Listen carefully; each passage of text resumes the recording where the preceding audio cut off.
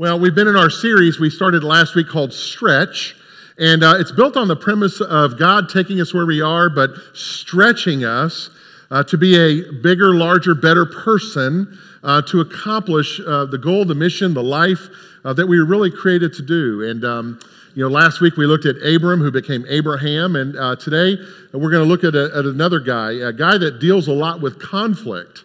Now, conflict, I think, is something that's in all of our lives. Would you agree with that? And especially the inner conflict. There's conflict not only that we have with people that we might have a different choice or different way of looking at things, and conflict doesn't have to be like negative and evil and bad and all that stuff. Sometimes, or in my opinion, great things come out of conflict because we learn how to stretch and live with each other and abide and all those things. But sometimes it's the conflict that exists in us. It's that person that we know that we are and the person that we want to be. And what happens in between is conflict. And my guess would be that every one of us in the room at some point in time in our life, whether in the past, maybe it's right now, or maybe it's going to happen, weeks from now or months from now or whatever, that you're going to be in some kind of conflict over the person that you are. And that's really what we want to look at in the life of Jacob. Jacob is a guy who spent his life in conflict. Jacob is one that saw conflict in so many different ways. And I think that as we look at his life and the brevity of the story that we see of him today, I think there will be a lot of relatable things that we can look at. And, conflict happens in so many ways. Think about, we have conflict with our spouses. Anybody ever have conflict with your spouse? Don't raise your hand. Don't raise your hand. Wives, has your husband ever been at? No, don't raise your hand. No, but so we've had conflict with our spouses. Did my wife raise her hand? Of course she did. Oh, man. Wow. I can dress her up, but I just can't let her go out anywhere. I'll hear about that one later. Okay, so we're living in conflict right now, aren't we? Okay, so what we see from that, though, is that, we have conflict with our spouses, our wives, our husbands. We have conflict with our siblings, brothers and sisters. We have conflict with our bosses at work. We have conflict with our friends. And we even have conflict with our in-laws. And I don't mean that in a derogatory way. I just mean that we have conflict with all people. So let's take a look at this really important story in Genesis chapter 32.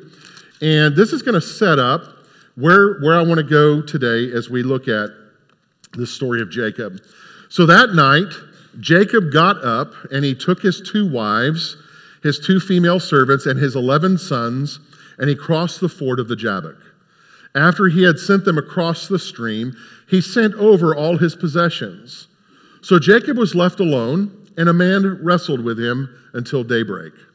And when the man saw that he could not overpower him, he touched the socket on Jacob's hip so that his hip was wrenched as he wrestled with the man. And then the man said, listen to this, "Let me go, because it's daybreak." But Jacob replied, "I will not let you go unless you bless me." Is that interesting? We're wrestling, and I'm not going to let you go until you give me a blessing, okay? Then the man said, the man asked him, what is your name? "Jacob," he answered. And the man said, "Your name will no longer be Jacob, but Israel." Remember in the Old Testament, when one had their name changed, that was significant. It meant that they were now someone that had power over them. So his name, Abraham, or Abram to Abraham, God had power over Abraham. Now we see Jacob, his name is being changed to Israel, so God is going to have power over Jacob. "Please tell me your name." But he replied, "Why do you ask my name?" And then he blessed him. So he blessed him there. So we see a couple of things happening. Jacob is engaged in a wrestling match at night. And the obscure thing is that he doesn't really know who it is he's wrestling with. And the scripture kind of gives us a little window and says that Jacob thinks it's some sort of celestial being, which means either an angel or a representation of something of the heavenlies. And some scholars would say that it's a metaphor saying that he's wrestling with Jesus Christ. At that particular moment. So he's wrestling with him, and he's being very tenacious about it. And he's wrestling all through the night and getting tired out, and comes to this point where he's commanding or demanding that the person he's wrestling with give him a blessing. Now, this isn't the first time that we come into an experience where Jacob finds himself in a wrestling match. This actually is the second. The very first time we meet Jacob is where we see in Scripture when he comes, when he's in his mother's womb and his birth and the things that come after that. So let me fill you in on a little bit of that out of Genesis 25. Isaac, this is Jacob's father. Isaac prayed to the Lord on behalf of his wife because she was barren. So Isaac and Rebekah do not have any children, so Isaac is praying to God. And the Lord answered his prayer, and his wife Rebekah became pregnant. And the babies jostled each other within her. So there's already something that's happening. And ladies, those of you who have gone through pregnancy, you know when the child or twins, children are moving inside of you, you can feel that jostling. They jostled within her, and she said, "Why is this happening to me?" I think that's so funny. She's all this happening. Well, why is this happening to me? Well, you're pregnant, and those things are going to happen to you. And so she went and she inquired to the Lord. So here we learn a little bit about this introduction of Jacob. He is a twin, and he is already fighting the classic sibling rivalry in his mother's womb as he's coming into being, so to speak. And I wonder if this opens up the case that with everything that's created or everything that's new, is it possible that conflict will always follow that? Now, go with me here for a second.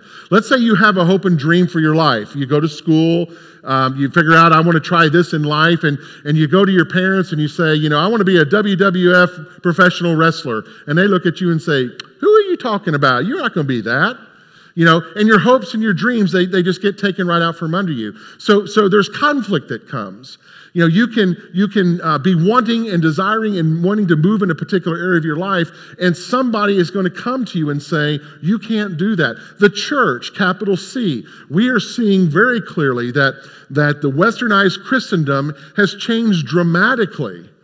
And how we are and what we do and how we try to be effective as a church today doesn't work how we used to do it yesterday or 20 years ago, but we have to look ahead in an ever-changing world. We have to learn how to adapt. And as we're looking how to adapt with the gospel message into a world that's changing, there are forces within churches that will say, but it's different than what we used to do. I remember this and I remember that, and it creates conflict. Are you following me? And conflict is a part of really everything that is about our life. It's scary. So what does Rebekah do? She takes her dilemma to God. Why is this happening to me, Lord? And we learn something from Rebekah here, and it's really important. When something is happening in our life and it's perplexing, usually what we do is we start gathering people that are like-minded with us. That I have a problem with this person, and please tell me that you agree with me that I should be mad at this person or whatever the case may be. We gather like-minded people. And like-minded people, what are they going to do? They're going to tell you what you want to hear. They're likely not going to tell you the truth, because if they don't tell you what you want to hear, and then what's that going to do? It's going to create conflict between you and they. So Rebekah, we learn from her, when we're in life's dilemmas, when we're in challenges of life and perplexing situations, we shouldn't really just turn to each other first, but we should go to God. And the scripture is very clear that God is the one who understands. The scripture says that God knows the number of hairs on our head. It says that God knows the truth of our hearts. That God is the one who fashioned us in God's own image. And because of that, we can wholly trust what we would hear from God in those particular situations. Let's continue with the story. The Lord said to Rebekah, 2 nations are in your womb, and 2 people from within you will be separated. One will be stronger than the other, and the older will serve the younger. Now, in the ancient world, the rite of passage came from the eldest of birth, and with that came a lot of rights. So for God to be saying to Rebekah that the older in your womb, who will be born first, will end up serving the younger, this is a huge turn of events that's going to happen in that culture. So when the time came for her to give birth, there were twin boys in her womb. And the first came out was red, and his whole body was like a hairy garment. And so they named him Esau. And after this, his brother came out with his hand grasping Esau's heel, so he was named Jacob. Jacob actually translates, one of the names of Jacob translates into heel grabber. So they name him Jacob, and he spends his whole life holding on to something else so that he can try to muster to be first. And that's really what we see here, is Jacob is, even in the womb, coming out of the womb, he is immediately jockeying into position to be first in his family of origin and everything else. In the ancient world, as I said a minute ago, it was so important to be the eldest because, especially for males, that's how wealth and prestige and family honor was translated and transferred into the community. Back then, women didn't have rights. Women were seen as property. It was all about a very patriarchal society. So what we see in this is that Jacob, coming out of the womb, grabbing his brother's heel, he's establishing a me-first mentality. And ultimately, we're going to see that the purpose and goal of his life is going to be to out-trump his brother who was born before him, because if he can do that, not only will he get the family blessing, but he will get the lion's share of the family's wealth. Now today, you and I, we might go to trust attorneys, we might go to lawyers and folks to create wills and testaments and those kinds of things. And for most of us, we're going to say, okay, if I have 2 children, it gets half, 50-50. If I have 4 kids, it's going to get half, 25, 25, 25, 25. You do the math from it. But in the ancient world, the eldest got the lion's share. It was probably about 70%. And it didn't matter. And then those that were left over got the remaining 30%, and they divided up. So we can see that this is really important. So Jacob comes in the world being born with this me-first attitude. If I can just be born 3 minutes before my brother Esau, then I can have the family blessing and I can have the family wealth. He's beginning to say these things. Now, for those of you who don't believe in original sin, then my guess is you've never had children. Okay? And for those of you that don't believe in the devil, you've never had middle schoolers. So, I love middle schoolers. I love middle schoolers. But so what we see, though, is some significant things that happen here. Jacob comes out with a me-first mentality, and it happens from the beginning. And think about it. If you have children or if you've worked with children, we have to instill in them the way to say thank you. We have to teach them say thank you. We have to teach them how to say please.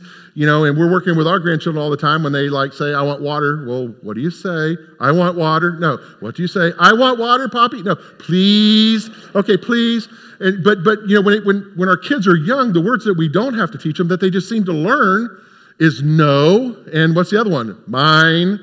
And so we know cross-culturally or culturally that even in the very beginning, coming out of the womb, our kids seem to have this me-first mentality. Now, we are empty nesters, so our girls are 30 and 28. They have families of their own, so we live at home alone and, you know, all those kinds of things. But we have 2 little dogs. I'm going to show you a picture of them because this is really important. There they are right there. Aren't they adorable? Everybody say, aw. Yeah, aren't they adorable? Well, every morning I get up, or Patty gets up, and, you know, depending upon who gets up first, and those dogs have to go out, okay? If they don't go out, then, well, there's other issues. But so we send them out, and when they go out and they come in, what's the one thing they have on their mind? Their treat, okay? If you've got a dog, maybe you're going to follow me along with this. So then it becomes a race as to who gets the treat first. So the white one, who's a Maltese Shih Tzu, she comes in, she'll run and she'll jump across the couch and run across the couch, go catamaran a couple of chairs, go around the corner the long way into the kitchen, all the way to the pantry ready to get something. The other one has a poodle mix. And in her nightly reading, she's found out that the shortest distance between 2 points is what? A straight line. So she's smart. She's a poodle. So she just goes straight to the pantry. My dog, just like me, goes all the way around and gets there, you know. And then it becomes, you know, you go in and you grab the treats and you open it up and then you hold it. And it's like the Gatorland Jumperoo. If you know what I mean, if you've ever been to Kissimmee, the Gatorland, they're jumping up like I'm holding a chicken and the giant alligators down there, you know, whoa. And I tell you, it gets to be, because it's like me first, and they're convinced if they're first and they get the treat first, then somehow it's going to be better than the other one. And folks, this is not easy. Sometimes it gets real dangerous. They'll come behind us and hit us in the back of the legs. Sometimes I have to put on an athletic cup, and you know, it just gets nasty. It just gets nasty. And but it's this me first. It's this me first whole mentality, and the question becomes, how do we move from a me first mentality to a God first mentality? Okay, that's really the story of Jacob. How do we move from me first to God first? Jesus said these words. He said, "Many of you who are first will be last, and many who are last will be first. Did you hear that? Many who are first will be last, and many who are last will be first. It's not always the one who is first that gets ahead. Right? Jesus is letting us know how the kingdom of heaven works. If your pursuit of the kingdom of heaven is all about you, if it's all about what you want, what you desire, and your ego is so big that you put that out there, and it doesn't matter what's going on, but that you want it your way all the time, and that's you're before everything else, then you will never achieve what Jesus says in those words. He says that the last shall be first. If you live in a world where your ego is prime and so big, we have challenges with others, because if people aren't telling us what we want to hear, if they're not feeding our ego, and we all know people like that they require us to feed their ego, but whenever somebody doesn't feed our ego and they say something that's contrary to what we think about ourselves, then we get a little chippy. We get a little nasty with them. We get a little protective, and we think they're picking on us, but really what they're trying to do is to tell us the truth, and they're trying to get through the ego that we have here.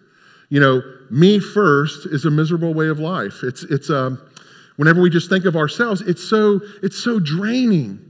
We have to always presuppose so many things up to keep this lie going that it's all about me and that I'm the best and this and that and the other. And it's so challenging. And what we end up doing is we end up losing sight of the goal of what heaven is supposed to be, that the last will be first and the first will be last. So we'll spend all of our lives in a me-first attitude. We'll spend all of our lives trying to be the best at everything. We'll spend all of our lives trying to be number one. And what we find out is when we get to heaven, guess what? Everything that we spend our time in trying to be number one, it doesn't matter, because those who are last are going to be first. So Jesus also said, what good will it do for a person if he or she loses the whole world and forfeits their soul? There are some of us here today who really, the greatest lesson that we can leave here today with is we need to lose ourself so that we can walk with God in the world. We need to put on the shelf everything that we think of ourselves so that we can walk with God in the world. And we need to be able to put God first. And what that means is that instead of pursuing success, what it means instead of pursuing a self-serving attitude, what it means instead of pursuing a me-first attitude, we must surrender that. And God says, stop being a me-first person. So Jacob enters the world holding on to his brother's heel. Now, the word Jacob, or the name Jacob, not only means heel grabber, it also means deceiver.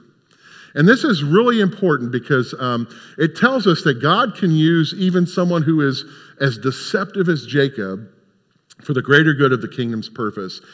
We know that his brother Esau is an outdoorsman. We know that Esau is great with a bow. We know that Esau is a great hunter. He can, put the camouflage on and sneak up on animals and kill them. He can take out his knife in a single leaping bound, and he can skin them. He can gut them. He's a great cook of the outdoors and all that stuff. The scripture tells us that his brother Jacob was quite different. It says that Jacob lived in the tents. And the loose translation of that is that while Esau was out sweating in the sun, getting grimy and dirty and hunting and all those things, Jacob's at home watching Beat Bobby Flay on TV, And so that's the difference between the two of these guys. And so we see that there's already conflict that's going on. Jacob could cook, Esau could hunt, and the time comes where Jacob realizes that I need to do something to get ahead. And he sells his brother Esau a pot of beans. And Esau says, I will surrender my right of being number one in the family to you because of that. So when you're centered on yourself in life, it's never enough. Whenever you're clutching the heel of mentality, so to speak, it says to us that we want more. It's as if the focus of life's desire is to want more than someone else has. It's not enough to be rich. We need to be richer. It's not enough to be more talented. We want to be it's not enough to have talent. We want to be more talented. It's not the same to be thin. We want to be thinner. We want to be better looking than other people. And we just kind of fall into that. And really where we see the story of Jacob, it brings us back because we find out that Jacob, in order to accomplish this whole deception that he's doing, he has to lie to his father. And not only lie to his father, he has to deceive his father and make his father believe something that isn't true. So the scripture goes on and it says that Now, we got to remember as we read this that Isaac, his dad, Isaac's eyesight was shot. I mean, he had gone to the optometrist and he had failed the OHPNTZ test, and see, I memorized that, and all those things that come with that, and he could not see. And probably what we would gather from this is all he could see was shadows. So he couldn't see features or anything like that. So just kind of know that as we're getting into the story. Rebekah took the best clothes of Esau, her older son, which she had in the house, and she put them on her younger son, Jacob. And she also covered his hands and the smooth part of his neck with goatskins. Remember, Esau's the hairy one. And the only way that Isaac is going to know the difference between Jacob and Esau is Esau, the firstborn, who is going to get the blessing, is hairy. So Rebekah, his mother, is working with this deception. And she's putting goat skins on the smooth places. So where Jacob, manscapes, Esau doesn't. And so he's just hairy, and hair's coming out of everywhere from what he could see. She also covered his hands and the smooth part of his neck with goat skins. So Isaac loves Esau because he's a hunter. He's the firstborn, and he delves into that. Rebekah, mama, loves Jacob because he spent time in the tents with her, watching, cooking shows and things like that. And so we know that it's there. So Isaac says to Esau, the time has come for me to bless you with a family blessing. He's getting older. And he says, but first of all, Esau, I want you to go out and I want you to hunt. I want you to kill something. I want you to come home and cook it. And then I want you to feed it to me. Then after I finish eating it, notice he's dragging this out. You got to do all this for me before I do this for you. After I'm finished eating, then I'm going to give you the family blessing. So we see this happening. And then Rebekah hears this conversation between Esau and his father. And so she tells Jacob, and she says, your dad is going to give us blessing, so we need to conjure up a way for you to get it because you're more deserving and I like you better, and you're going to get the blessing and not your brother. So she puts all this hair on his body. Then she handed to her son Jacob the tasty food and the bread that she had made, and he went to his father and said, my father, yes, my son. So this is Isaac and Jacob. Who is it? Jacob said to his father, I am Esau, your firstborn. I have done as you have told me. Please sit up and eat some of my game so that you may give me your blessing. And Isaac asked his son, how did you find it so quickly, my son? So dad's already wondering, something's going on here. How did you go out and find the game, skin it, kill it, clean it, cook it, and bring it to me so quickly? Now listen to what Jacob's response is. The Lord your God gave me success. There are times that you and I blame God too, isn't it? Or we use God, and we use that the Lord told me, or God said I should, and by doing that, we want to convince and deceive others to follow us or to go along with what we say. And this is exactly what Jacob is doing. Then Isaac said to Jacob, come near so that I can touch you, my son, and to know whether you really are my son Esau or not. So Isaac is being very careful. He knows the importance of this blessing. He knows what his son Jacob is like. And he's wanting to make sure that this truly is Esau. So Jacob went close to his father Isaac. He touched him and said, the voice is the voice of Jacob, but the hands are the hands of Esau. He did not recognize him, for his hands were hairy like those of his brother. So he blessed him. And I think it's really important here that we can get so good at our deception. We can get so good at pulling the wool over everyone else that we can even convince those that are closest to us. We can trick them. We can trick our spouses. We can trick our kids, our parents, our friends. We can trick people to believing what we want them to know. So Esau comes in and he sees that Isaac has just blessed Jacob with his blessing. And Esau is angry and he shouts, I'm going to kill you, Jacob. I'm going to kill you for what you're doing. You've stolen my blessing. And his mother, Rebekah, looks at Jacob, and you know what she says to Jacob as Esau's coming in to kill Isaac? Run, Forrest, run! And Jacob starts running, and he's gone for 21 years. 21 years he stays away from his family because he's afraid because of what the deception that he's done, but more importantly, he's afraid that he'll be killed for what he's done.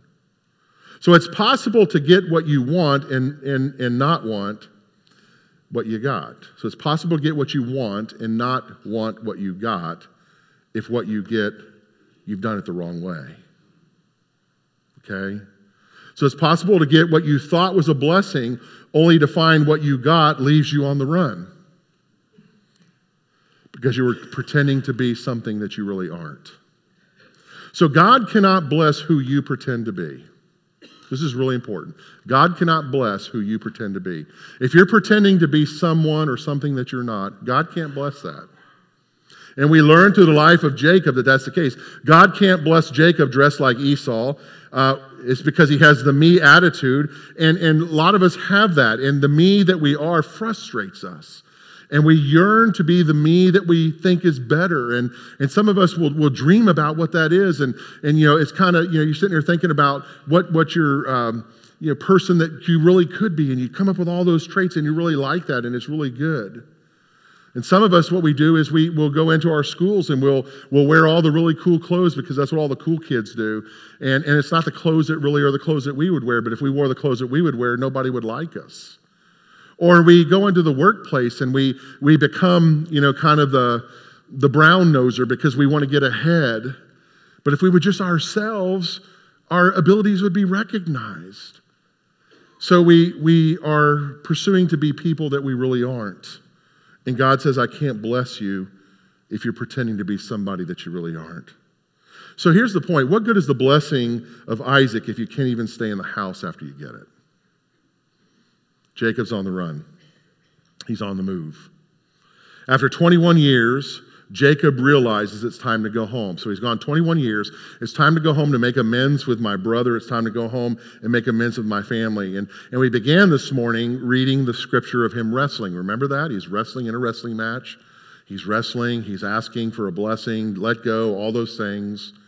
Now, how old do you think Jacob was in that story that we started with? How old do you think he was when he was wrestling with the angel?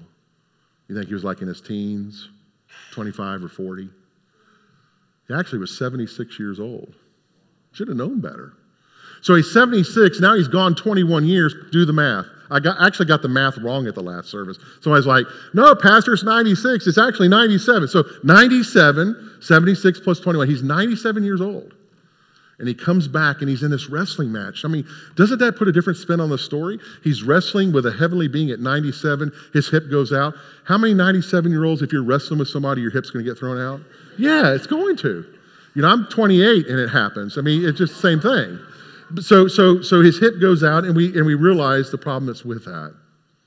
But all of Jacob's life, he's been grabbing onto something else. And he's been succeeding because he's latched on. He's grabbed on. He's the deceiver, the heel grabber onto everything else. And in this story, wrestling with the angel or with a celestial being or whatever you want to say it is, God holds on to Jacob. He's tired. He can't go any further. He's had enough. But God holds on to him. And that's what God's grace is. When we're ready to give up, when we're ready to let go, when we're ready to say it's all done, I can't do this anymore, God holds on to us.